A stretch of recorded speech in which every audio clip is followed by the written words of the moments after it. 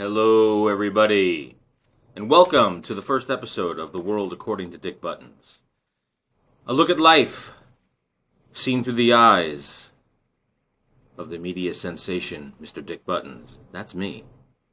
Today, I wanted to go over a thing that happened to me, and I would love to know if people think the way I do. I've always been told my entire life that I don't think like everybody. So I wanted to give an example of something that happened to me and how I reacted, and to see who's in my camp, or are you a group of those people who think I'm insane? So Friday night, we usually go to our same pizza place that we like. And it's a normal Friday night, so I dial the number, and the phone's busy. Not a big deal, that happens all the time. Call back in 5 minutes, it's busy again. Another 5 minutes, and it's still busy. Still innocently thinking that, well, maybe their phone is down. There's something wrong with the phone lines. So I jump in the car. It's only around the corner. And this pizza place shall remain nameless. Get there, and there is a crowd of people standing around.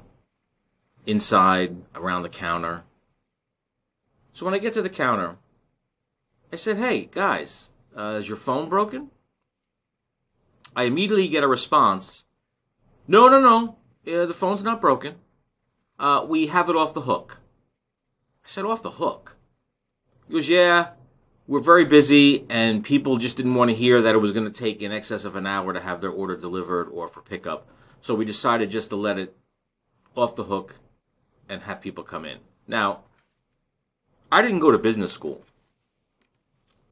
But I do think that answering the phone is an integral part of having a successful business, especially a pizza business. So now, instead of fielding calls and being honest with people and telling them that your order will be in excess of an hour, now you have 20 to 30 people who came to the pizza place, placed an order, and are now standing around waiting for their order to be filled. This bothered me.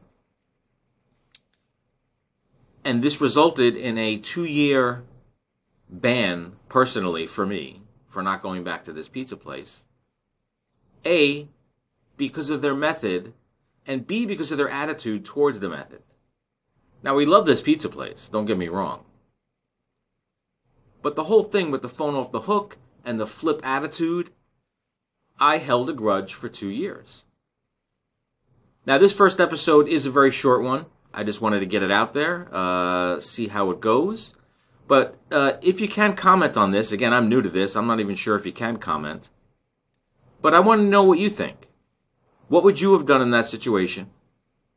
How would you have handled it?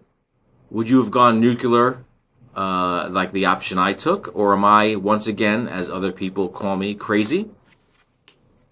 I really would like to know. And that's going to be it for this episode, but there'll be more coming.